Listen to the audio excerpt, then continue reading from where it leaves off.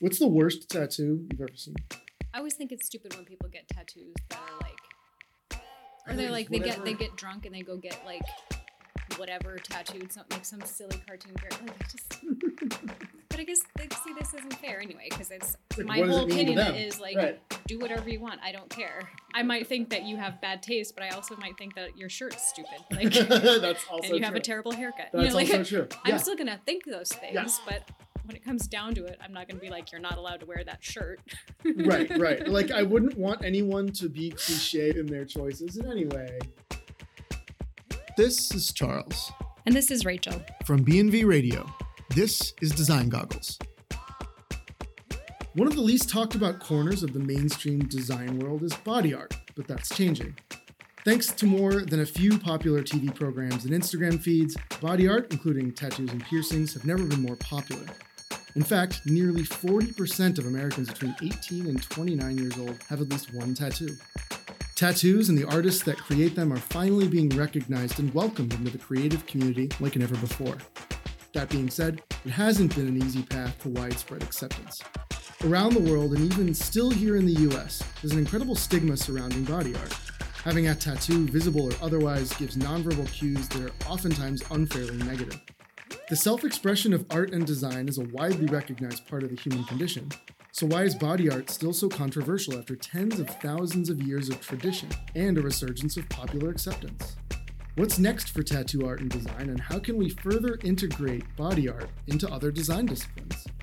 To help us answer that question and more, we're excited to have with us Christy Lillard, owner of Laughing Buddha, a tattoo shop here in Seattle. Christy, thank you for making time to sit and chat with us. Thanks for having me.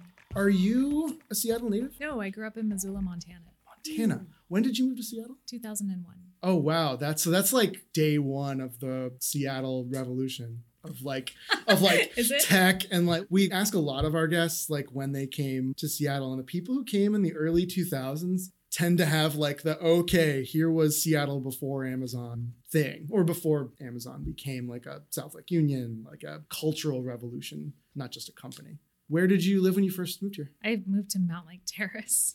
Not exactly the heart of the city. Not the heart of the city, but that's okay. Beautiful place. Yeah. You work in Capitol Hill now. Did you live in Capitol Hill before you worked there? I did live in Capitol Hill for years and years, but it was before I was with Laughing Buddha.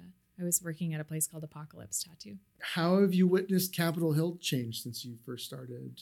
I have an unpopular opinion about the changes on Capitol Hill. I actually really, really love to see things change, and I love innovation, and I love to see progress. So when all of my friends are heartbroken that bars are closing and buildings are being torn down, and I do appreciate the history, and I love it when the facades of old buildings are saved, but I love seeing it. I love modern design as well. So I think it's exciting, and it's changed a lot. Oh, yeah. No, it's super refreshing to hear. And we talk about all that all the time. I mean, being architects, we obviously thrive on being able to change and reshape the world.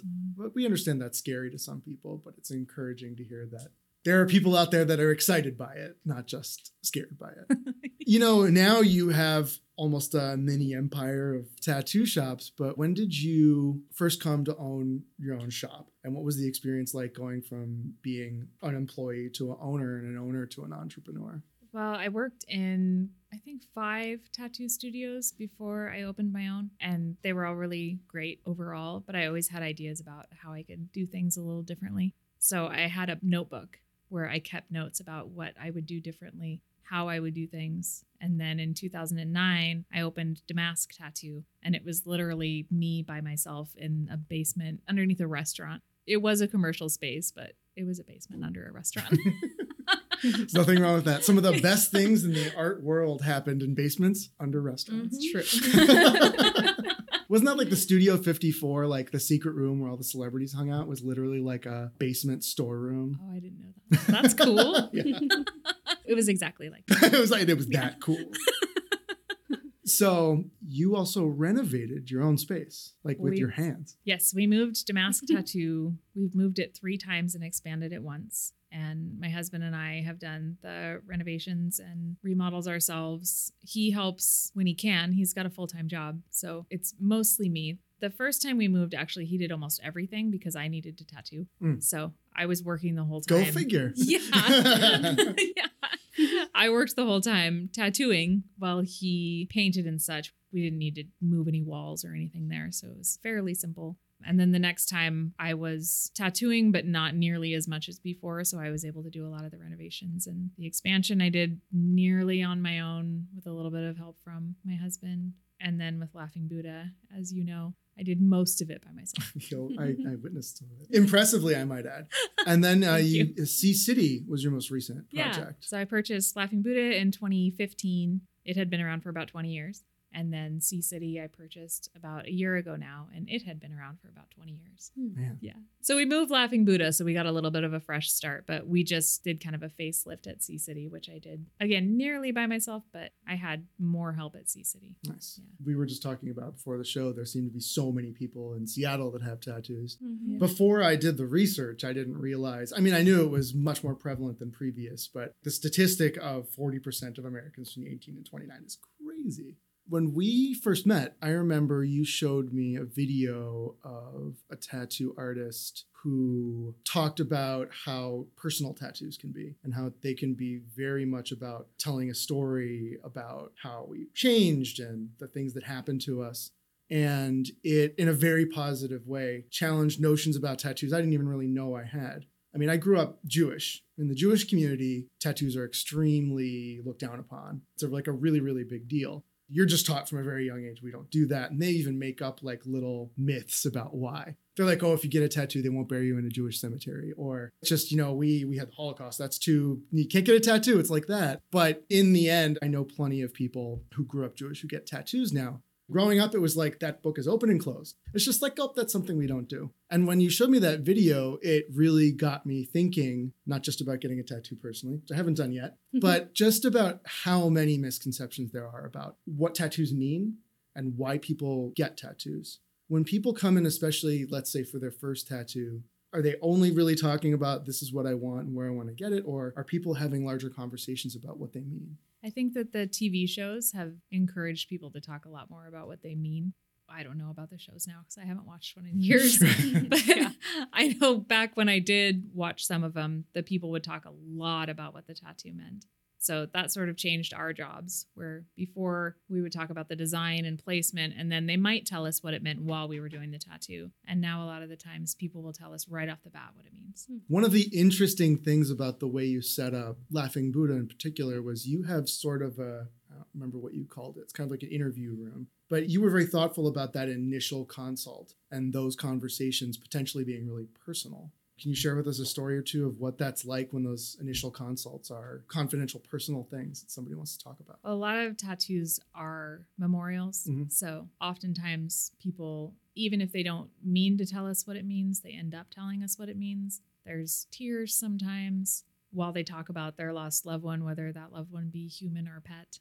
Crying is very contagious to me. So when people would talk to me about their tattoos like that, if they cried, I'd cry. Aww. And I'm saying past tense because I retired from tattooing 5 years ago when I bought Laughing Buddha. But there's that in that they might cry while they're talking about what it means to them. And then there's also the other side of that, which is reclaiming their own bodies. So they may be going through divorce. When I was tattooing, because I had a private studio and because I'm a woman tattooer, a lot of the times women would come to me and say, I just don't want my husband to know what I look like naked anymore.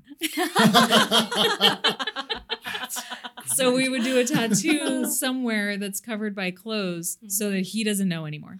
Or, of course, in the more heart-wrenching situation, something terrible had happened to their body. And so they were reclaiming their body by putting a symbol on it or words or any given thing that you might get a tattoo of to take control of their body back and own it again. So the story I told is a little very specific to a specific people. But before the show, we were talking a little bit about this. I had asked Rachel, like, what's the worst tattoo she ever saw? And Rachel showed me a picture of Ben Affleck's back tattoos. And even during our conversation, I found myself, like, I was saying, oh, but Ben Affleck's kind of a mess, so it kind of makes sense. And like, but the funny thing is... let the record state, like, I would have to look at that tattoo more carefully. I don't mean to be unfair on Ben Affleck. I have not seen it in person. True. It might be well executed. Who knows? I don't know.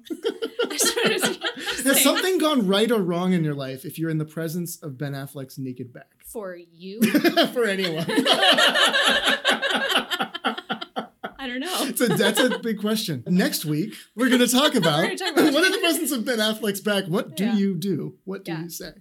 No, but my struggle with answering that question, though, was because I wasn't sure if I was able to separate my memories of terrible tattoos from seeing them in real life or seeing them in movies and it being some sort of joke part of the plot or something. Maybe it's just because living in the Pacific Northwest, like most of the tattoos I see are really beautifully done. And I feel like you don't see as many, at least in my life, I don't see as many like tattoos that seem kind of like drunk mistakes or something like that. Right. You know, kitschy little things that weren't thought through. Most of them seem like they're thought through. Why do you think the stigma still exists and so powerfully, even in the United States? I think it was just a really, really powerful stigma. And it was true for a long time. Yeah. But it's definitely not anymore. I think that for people in the industry, and I got into the industry right when that was changing, at least a little bit. And that's part of the magic, I think, for us in the industry is that it used to have that stigma and that history, and you got tattoos to show you were tough. Right. And now that's not always the case. In fact, I think that that's probably the rarity now. But I think it's still the stigma because it's just part of the culture. And I think that people don't understand. So, of course, you fear what you don't understand. I think a big part that people don't understand is how expensive they are. Right. I mean, well, to have them done well, right? Right. To have them done well. Yeah. They're very expensive. I was doing a little bit of research and like a lot of the first things that come up are like, don't go to a tattoo artist that says any of these 10 things. Totally. And there were like a lot of them. And I was like, oh my God, what are people doing? Totally. That's scary. I was telling Rachel before the show, like, I have trouble committing to what shirt I'm going to wear in the morning. And that's something I can take off and change. Yeah. So, like, for me, it's a commitment thing. And that's like the block. Because they're so interesting to me. You know, I'm a visual person, but it's like, wow, the commitment thing is the thing that looms large. Mm-hmm. But the negative connotation and how deeply baked in it is. Sometimes I think maybe it's film. You know, you see a lot in movies. It's like, oh, the straight-laced person you meet in the first scene, and then they reveal a tattoo. And there's like dangerous music plays, and you're like, oh, that clearly means this guy is nefarious. It's just like, it just seems so outdated. One thing I will say that was refreshing in the research is that, like, statistically, it's something the United States is actually the most liberal about in the world, which was shocking to me. It seems like in Africa and Asia, and even, well, depending on which part of Europe, it's still much more stigmatized than it is here now, which is fascinating. But apparently there was one early example of it being the luxury elite thing in like the 1800s, which is super cool. Yeah, one of the queens had a tattoo, I think, on her wrist, right? Like a snake. Because it was popular. Of England. One of the queens of England. Yeah. There was many queens. There were lots of queens. Yes. Thank God there still are. Yeah, Latifah, there's... Who I would just like to say for the record, I want to be my best friend, but she has not written back. So. Oh.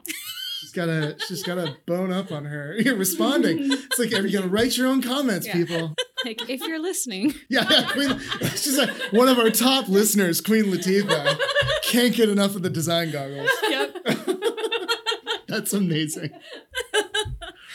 Do you think it's something that's continuing to get more accepted, or is it more like a thing that's peaked and now it's falling off a little bit? What are you seeing in the industry? I think it's definitely more accepted. I subscribe to notifications from Google for tattoos and body piercing articles. Mm-hmm. And a lot of the articles that I see popping up are tattoos acceptable in the workplace? And the answer pretty predominantly is yes. Mm-hmm. So I think it's way more acceptable now. But for kids, I will often ask little kids, are you ever going to get a tattoo?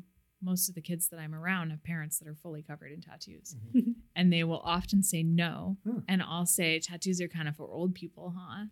And they'll say yes. Wow. Because their parents and their grandparents have tattoos. Mm-hmm. So that's kind of for old people. So it's hard to say. That's fascinating. Yeah.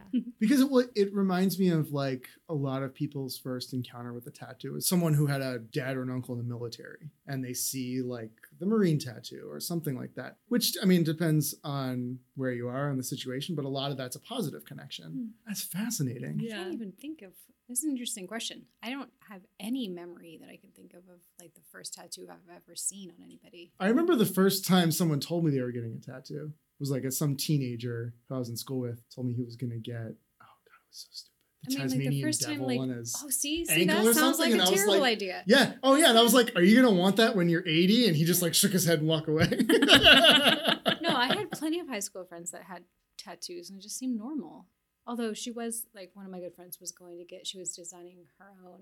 It wasn't her first. And she was keeping it a secret from her parents, who were a little bit more on the conservative side of things. But it was not at all uncommon. It was just like. Did you grow up in Washington? Here in Seattle. Huh. Yeah. But so I was just like, I have absolutely no memory of, like, it has never seemed like anything out of the ordinary. And it was never like, oh my God, what is that thing on that person's skin? Yeah. It was just like. No, there does seem to be something specific about Seattle. Even before I moved here, I don't even remember how exactly it would come up in conversation. They were just like, oh man, they're so cool out there. Everybody's got tattoos. Like that's something that random people know about Seattle for some reason. It just, like, but I never can't crossed think my back mind as to what the signifier it was just of like that not is. It was just like one of those things like, oh, he has a shirt on. Oh, there's a tattoo. Oh, do you whatever. notice that a lot? It's interesting that they're wearing a shirt. It's still so fascinating to me that artistic expression in so many ways is something that's celebrated and not stigmatized. And then, but the minute you do it on somebody's body, I could see how doing it to somebody else, doing it to somebody potentially else's without their body, permission, could be controversial. Yes. I meant.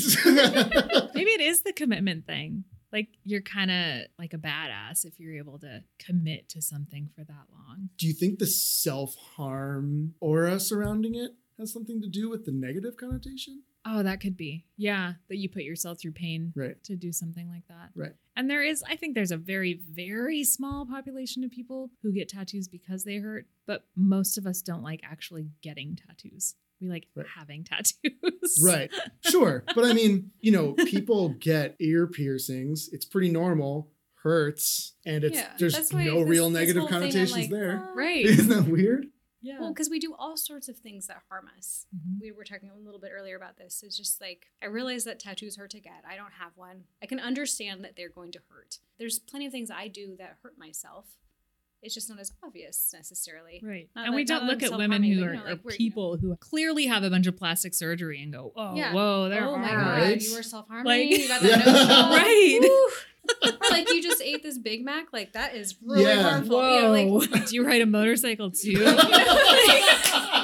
Dude, the way you just binge ate those Big Macs? Yeah. Are you in a gang? Yeah. You ate that whole bucket of chicken McNuggets? Like... But also piercings. I mean, that's an interesting thing. Yeah, I'm totally leaving body art Laughing out. Buddha does both, right? Yeah. Is there overlap or like what is the Venn diagram between tattooing and piercing in terms of public acceptance, for example? I mean, I think it depends on where the piercing is, right? Yeah. You have your lobes and you have your cartilage and maybe a nostril piercing. That's one thing, but you have your septum or your lip, like that all of a sudden becomes unacceptable. And I'm not really sure what the difference is. Yeah. It's just social norms. Yeah. So yeah, and by culture too, because in different parts of the world, like it would be completely different to have a little nasal piercing. That's like a real delicate little thing or whatever. We have women elected in Washington, D.C. now with nose piercings. So yes. That's definitely going to become more acceptable. It's a form of self-expression that doesn't hurt anyone. It's like 100% positive. Well, I mean, you can make a mistake, but I mean, like anybody can make a mistake about anything, right? It's like just yourself. It just seems like this totally positive thing. Amazing to me that it would have a stigma. Yeah. Well, but I mean, people. People are just like right? really mean to other people for no good reason. Right. But I'll get in an elevator with a woman carrying a Chanel handbag, and I know how much that costs. Yeah. And my sleeves cost more than that. And she's not looking at me going, oh, what do? You must make good money. I mean, I'm thinking that about her, but Humans are judgmental, right? Like, is there there's no way that we aren't going to be non-judgment. I mean, but I'm going to judge your bad haircut the same as I'm going to judge a bad that's what tattoo. I mean. It's like everybody's going to judge everything, and whoever's going to judge whatever they're going to judge is probably even different on a given day. And probably, I mean, if I think about it, it's probably informed by accidental things they didn't mean to, like somebody that had a Chanel purse like was really mean to them the other day, and now they're going to judge this other totally random stranger. So, you know what I mean? Like, right. We're humans. We're full of flaws. Like, yes, we make bad choices about who we're going to judge or why or when or all these things. And I spent some time in the hospital. Nice things.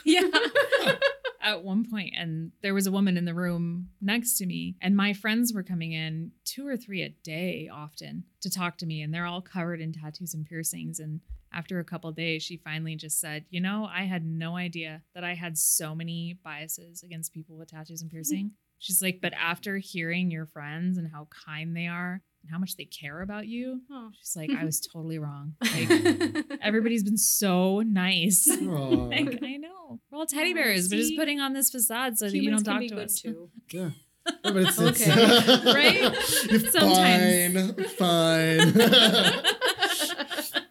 Changing gears a little bit. You know, sometimes as designers, we have to talk a client down from doing something that's a mistake. Do you find yourself having to do that as a tattoo artist, or did you do your employees? Oh, definitely. Is there like a code of like checking in on somebody? Like if they seem like they're not doing it for the right reasons or peer pressured or something? Is there a code of like, hey, let's just ask you a few questions and feel this out a little?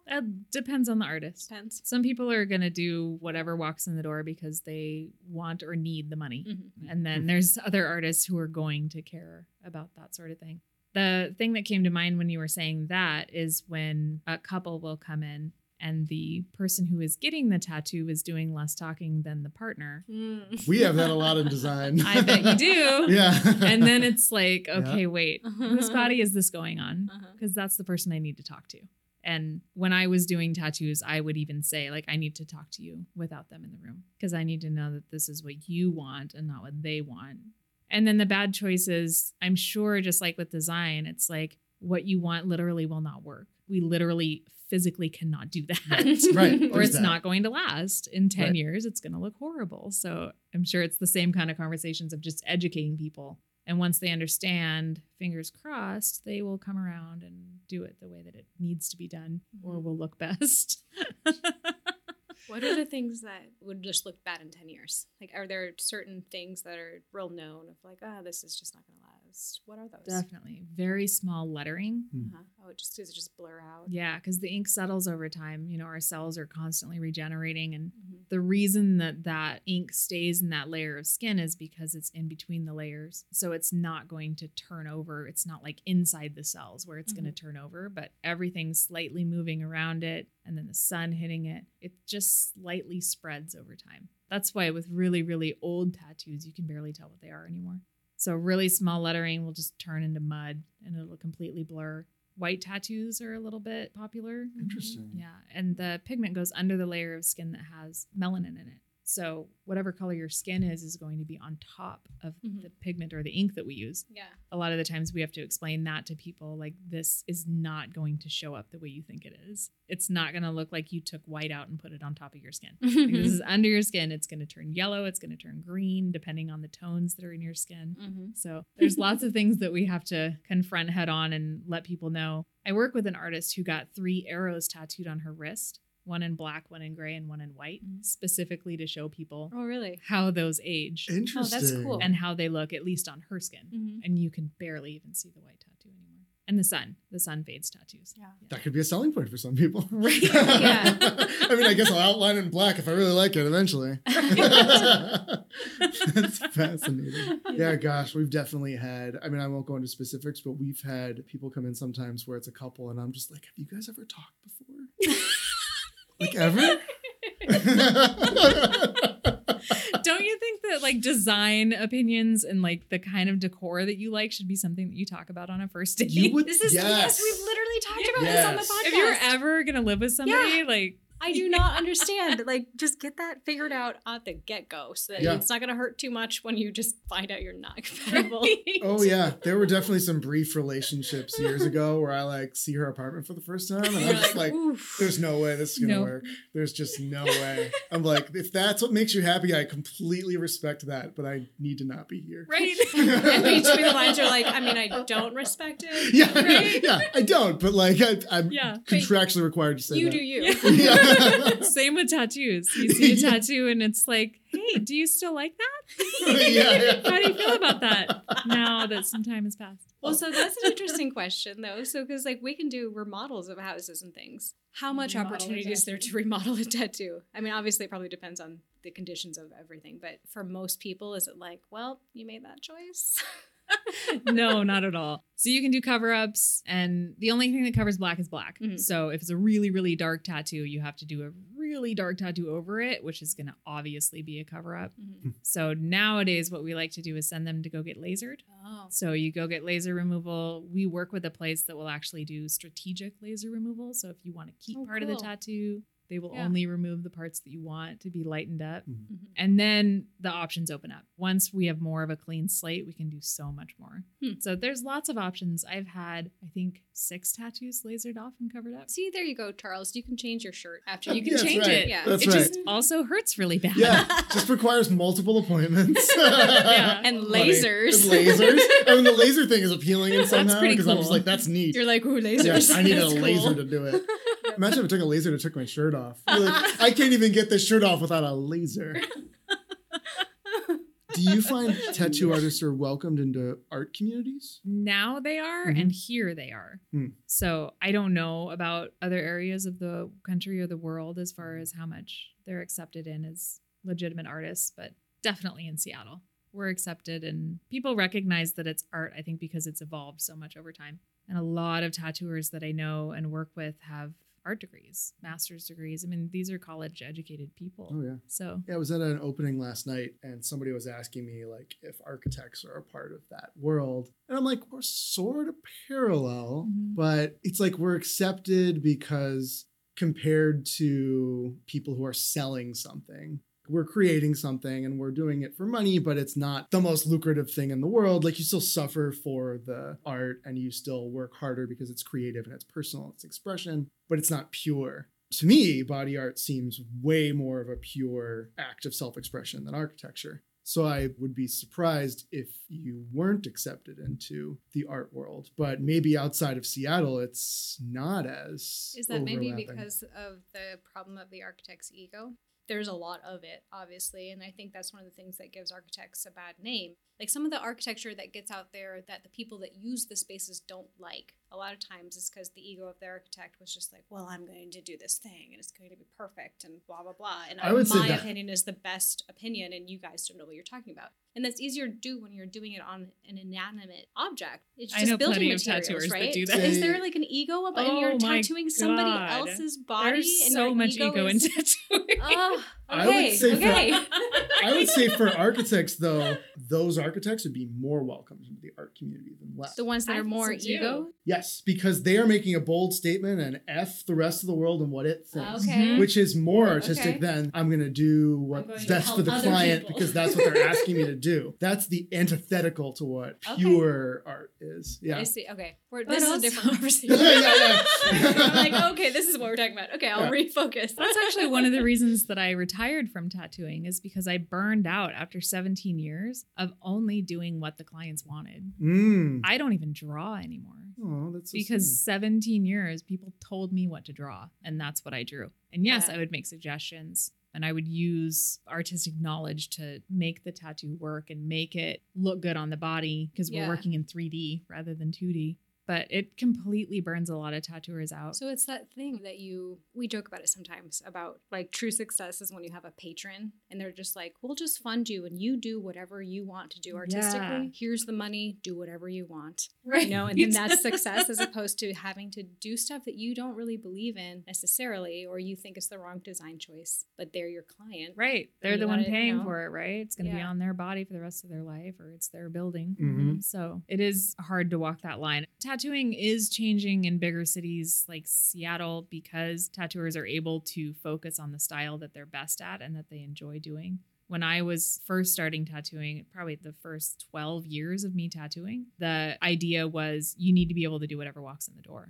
Sure. So my apprenticeship was like, you have to draw all different styles. As opposed to 'cause being you a don't know. specialist in a certain style and people coming to you for your particular style. Yeah. And people are Yeah. able to do that more. Is that one of those things that people aspire to be that this is my style and people come to me specifically because this is my defined artistic expression? Is that one of Definitely. those, Yeah. like life goals, career goals? Yeah. Well, for a and tattoo we artist. are the best at what we're the best at, like in anything that we do. Yeah. So if you like one particular style and someone's asking you to do a totally different style, you haven't done that as much because you're not Yeah. interested in it. You're not as passionate and you're going to do your best work when you love what you're tattooing. Right. Yeah. And you're excited about it. Mhm. So you want to find a tattooer that's really excited about the style that you want. So are there any like, I don't know, matchmaking services for finding the tattoo artist that like works It's for been your attempted style or quite a few whatever? times. Tattoo Tinder. Yes. Yes. That's it. We can all retire. Yeah. It's been attempted a few times. There's a few sites out there, and admittedly, I don't know all of them. So there might be, but it's tough because you'd have to get every tattooer in the entire area to sign up for it. Yeah. So it's lucky now that we have the internet and we can look at everybody's Instagrams and their portfolios on the websites, and Yeah. you can make a decision before you ever even have to talk to somebody. When I first started, you just went to every shop and you sat down on the raggedy old couch and looked at an old photo book of all of the tattoos that they had done and tried to just pick somebody that looks like they're pretty good, you know? Oh man, that There'd is be, like, a lot of- terrifying to me. That's why you had to be able to do anything that walked in the door, Oh, because they man. didn't find you Right. because of the style that you do. Uh-huh. They just went to a tattoo shop. I feel like there's so much like that seems fraught with social anxiety and Yes. like awkward social situations. I don't know. It's just like I'm feeling stressed out just thinking about it. Of like, Oh my God, there's so many parallels though with architecture. There really is. You know, we the talk all 3D the time- space and Yeah, well, and we talk all the time about the commitment of just doing a home remodel. Like speaking of things that are very important to you personally.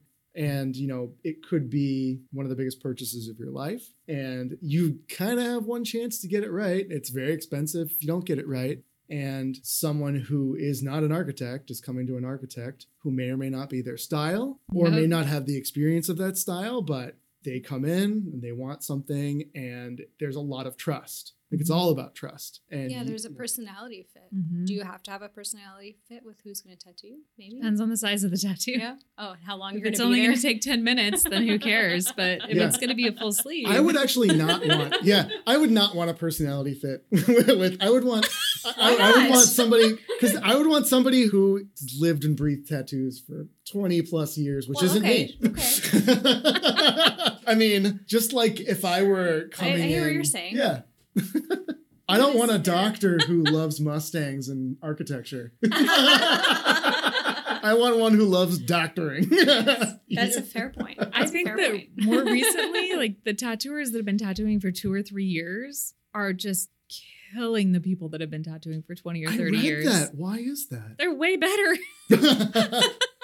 They're just better artists, and the tools are better. The pigments are better. Like the resources that they have available to them now are so much more than we had 20 years ago. Mhm. We were literally going to the library to find reference for tattoos. Wow. And they can just pop online. Like if we wanted to learn how to do a different style, we had to find a tattooer that was willing to let us sit there. Hopefully we worked in the same shop so we could watch them regularly. Mhm. All they have to do is go on YouTube and watch videos or, Yeah. you know, reach out. All they have to do is shoot somebody a direct Mhm. message and ask them questions. And they just have so many more resources than we did. Mm. So they're getting way better, way faster. It's really cool. Yeah. Is entrepreneurship among tattoo artists growing? I think so. I say that reluctantly because once you're a tattooer, you can't really be promoted. There's nowhere to go. You work at a tattoo shop, you might be able to get a raise. There's no like maybe? master tattooer that tours the other tattooers and Right. It's not like you can be like the CEO of the tattoo shop, you know? Like you're the owner Mhm. or you're a tattooer. Is there any like apprenticeship types? Like, is it that you can become even unofficially like a master tattooer or whatever we're going to use just for the sake of this conversation? Right. But and then have people that like come to you to be schooled and brought up under your techniques or Well, that's how we learn to tattoo is through apprenticeship, but there's not really much more after that. it's not formalized really? Or No, anything? not that I'm aware of. I mean, I keep making very definitive statements that, you know, I'm not completely involved in the tattoo world anymore. So Mhm. other than owning 3 tattoo studios, I was gonna say that's But- pretty involved. pretty involved. And I am going to be going to some expo shows that have like furthering education and stuff. I do every year for piercing, but now there's starting to be some really good ones for tattoo. Mhm. But it's pretty much like you're a tattooer and you can get maybe a little bit of a percentage hike and you can further your education if you choose to.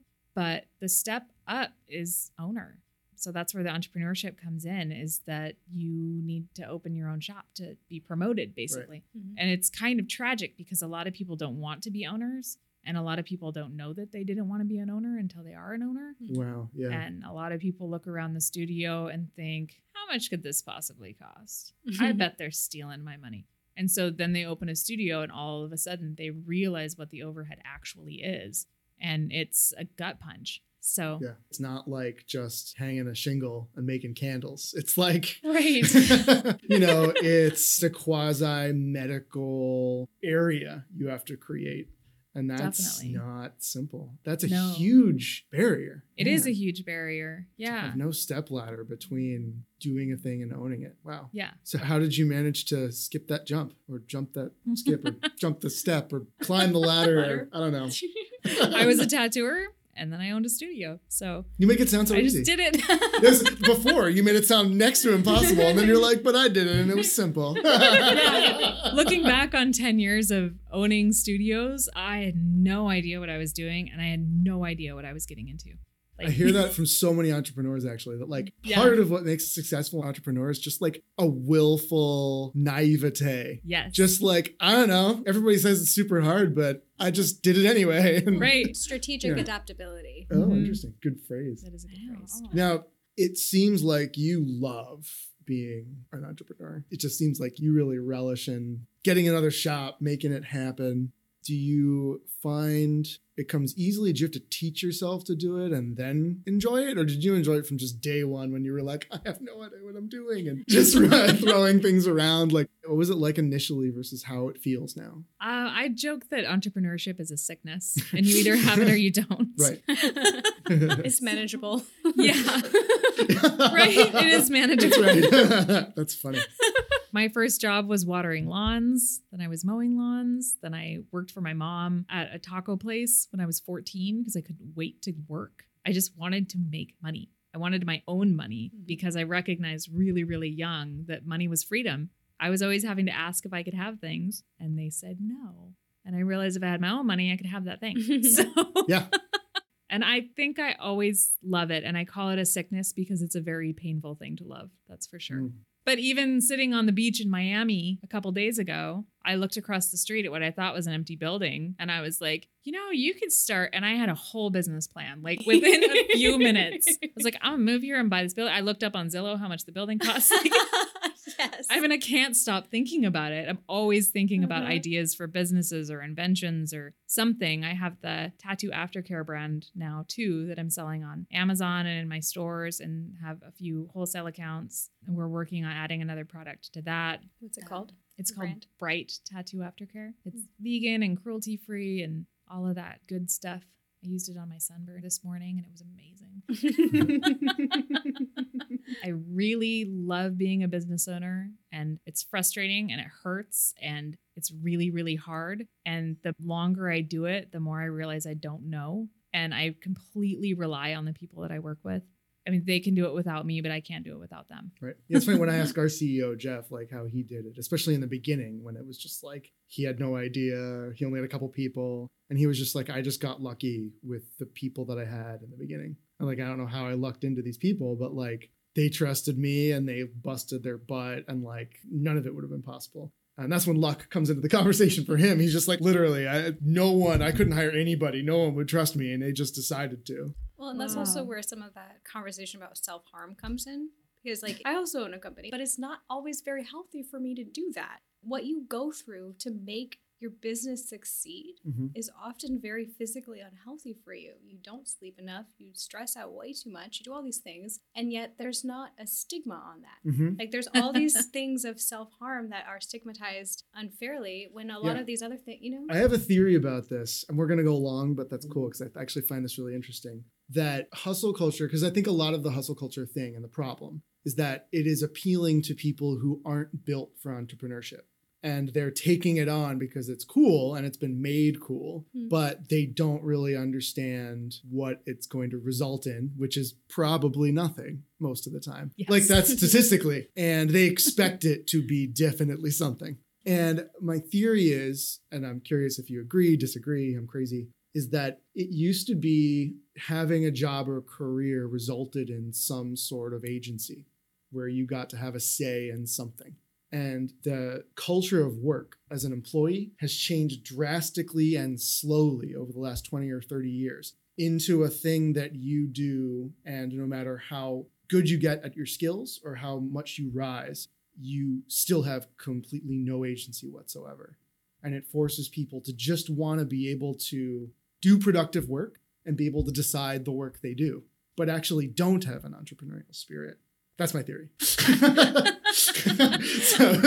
Well, when you see people standing next to Ferraris and holding champagne and all of this stuff, and they're 25 and they say they're a hashtag entrepreneur, then you get this idea that all you have to do is work for a couple years and you're going to be a millionaire. And that's just ludicrous. Right. It's just not going to happen. Yeah. So I think that it will be harmful. And actually, Gary Vee does talk about this, that he's worried about potential suicidal thoughts and all of that coming into play after a while of this entrepreneur trend. You made me think of two quotes, and of course I'm going to botch them, and I don't remember who said them, but it's the entrepreneurs are people that'll work 80 hours a week so they don't have to work 40 for someone else. Right. And then, that's one of my favorites, Gary Vee's. Yeah. And then there's another one that I can't remember the first part of it, but the part that resonated with me was that you just start to like the taste of your own blood. I was like, damn, Yes. that is so true. Yeah. Well, yeah, it's funny. He talks a lot about you have to love failing, right? And you have to love it when people criticize you. And like, that's great to say. But not everybody truly has those skills. I you can't tell. stand being criticized. Right. Oh, it hurts so bad. Yeah. And people not liking me. Who could not like you? Come on. It's hard to like someone when they're firing you. That's true. Yeah. That's pretty true. My dad worked for a big corporation, and once in a while he'd have to fire somebody. And he would always I could tell, even as a kid, when he had to fire somebody when he came home from it. I remember once there was a guy he wanted to get rid of for ages. And then one day he came home and he was like more depressed than he'd ever been. Oh. Yeah. And he was just like, I was like, Dad, this is this guy you wanted to get rid of for a while. And he's just like, you're taking everything away from somebody. Everything away from somebody. Yeah. Doesn't matter what you think about that person. It's a terrible, horrible thing to have to do. And something 100% necessary for a healthy business. Right. Gosh, that's got to be hard. When I talked to Gary Vee, I don't even remember what my exact question was, but one of the things that came up was that firing is the most important thing you can do. And that hiring is guessing and firing is knowing. Wow. I like that. Great I like quote. that. So good. That's That's a good all one. Gary Vee. That's not me. But Man. Yeah. And it's true because when you're firing people, you're setting the standard for the whole company. So you're showing everyone else like this was not acceptable here. And that's what I learned just a couple weeks ago. Because before I was always praying like, oh, maybe they'll just quit. So I don't have to fire them. I feel so responsible. I'm like, what are they going to do? They just bought a car. Like they're trying to buy a house. Like you were saying, it's physically bad for me to have to fire somebody. And it's not as bad for me as it is for them. By far, it's so much worse for them. Yeah. So that's probably the worst thing that I have to do. Well, so let's, on the other end of the spectrum, what's like the best thing you get to do now that you're an entrepreneur, you've left tattooing behind? What's just the coolest thing about it? Just coming up with ideas and solving problems. I love coming up with ideas. Like if I could just hire people to just go execute my ideas Yes. all day, I would love to I feel like I've had that idea too.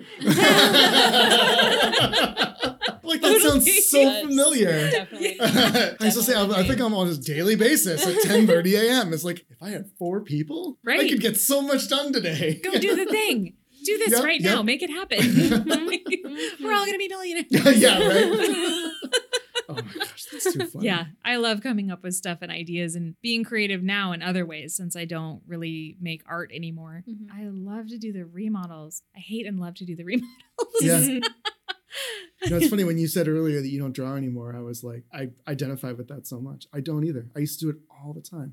And I like what I do for a living. I like drawing for clients and stuff. But I like when I pick up a sketchbook at home, it's just like nothing happens. Yeah. It's like it became a tool or a set of tools and not this thing that's so directly connected to my emotions. Yeah. So weird. It's like the military people that have to have like re-entry. Like they don't know how to do their life anymore because they've been told by other people how to do it for years. Yep. Like I don't know how to draw anymore. No one's sitting there telling me what to draw. Oh my gosh, that's so true. One day I'm going to have the opportunity to build my own house and I'll just be like, I don't know. I don't know. Yeah. You need to hire an architect. I think it needs a, yeah. I will. Seriously, I will have to. I just be like, I think it needs windows or something. Somebody told me something about that once. I don't know. Like, it'll just be like. You'll have all these ideas that are impossible. That's right. To explain. Oh my God, that's great. Wrapping up, what's the thing you'd like to see change the most about tattoo culture and the tattoo industry? I think that we need to realize that we are running businesses. This is not just biker street shops, hole in the wall anymore. And we can't get away with things like we used to. So there's a big debate about independent contractor versus employees. And probably 90% of the tattoo and piercing world is still using independent contractors. And that's going to come down on us someday. So I really wish that people would take responsibility for the fact that we're running businesses and that we are also responsible for the health of our clients and that cross-contamination can severely impact people's lives. So clean up like physically so that people don't get infections and don't get any kind of blood transmitted diseases. And then also just start running their businesses like an actual business. Good advice. Christy, thank you so much for sitting down and chatting with us. Thank you very much for listening. Check out Design Goggles Podcast on Instagram and Design Goggles on Facebook and Twitter. Also check out our blog on boardandvellum.com. There's always super cool stuff being posted there. And as always, please stop on by Board and Vellum in Seattle anytime for a chat with us. We would love to have you. Thank you again, and we will see you all in a few weeks.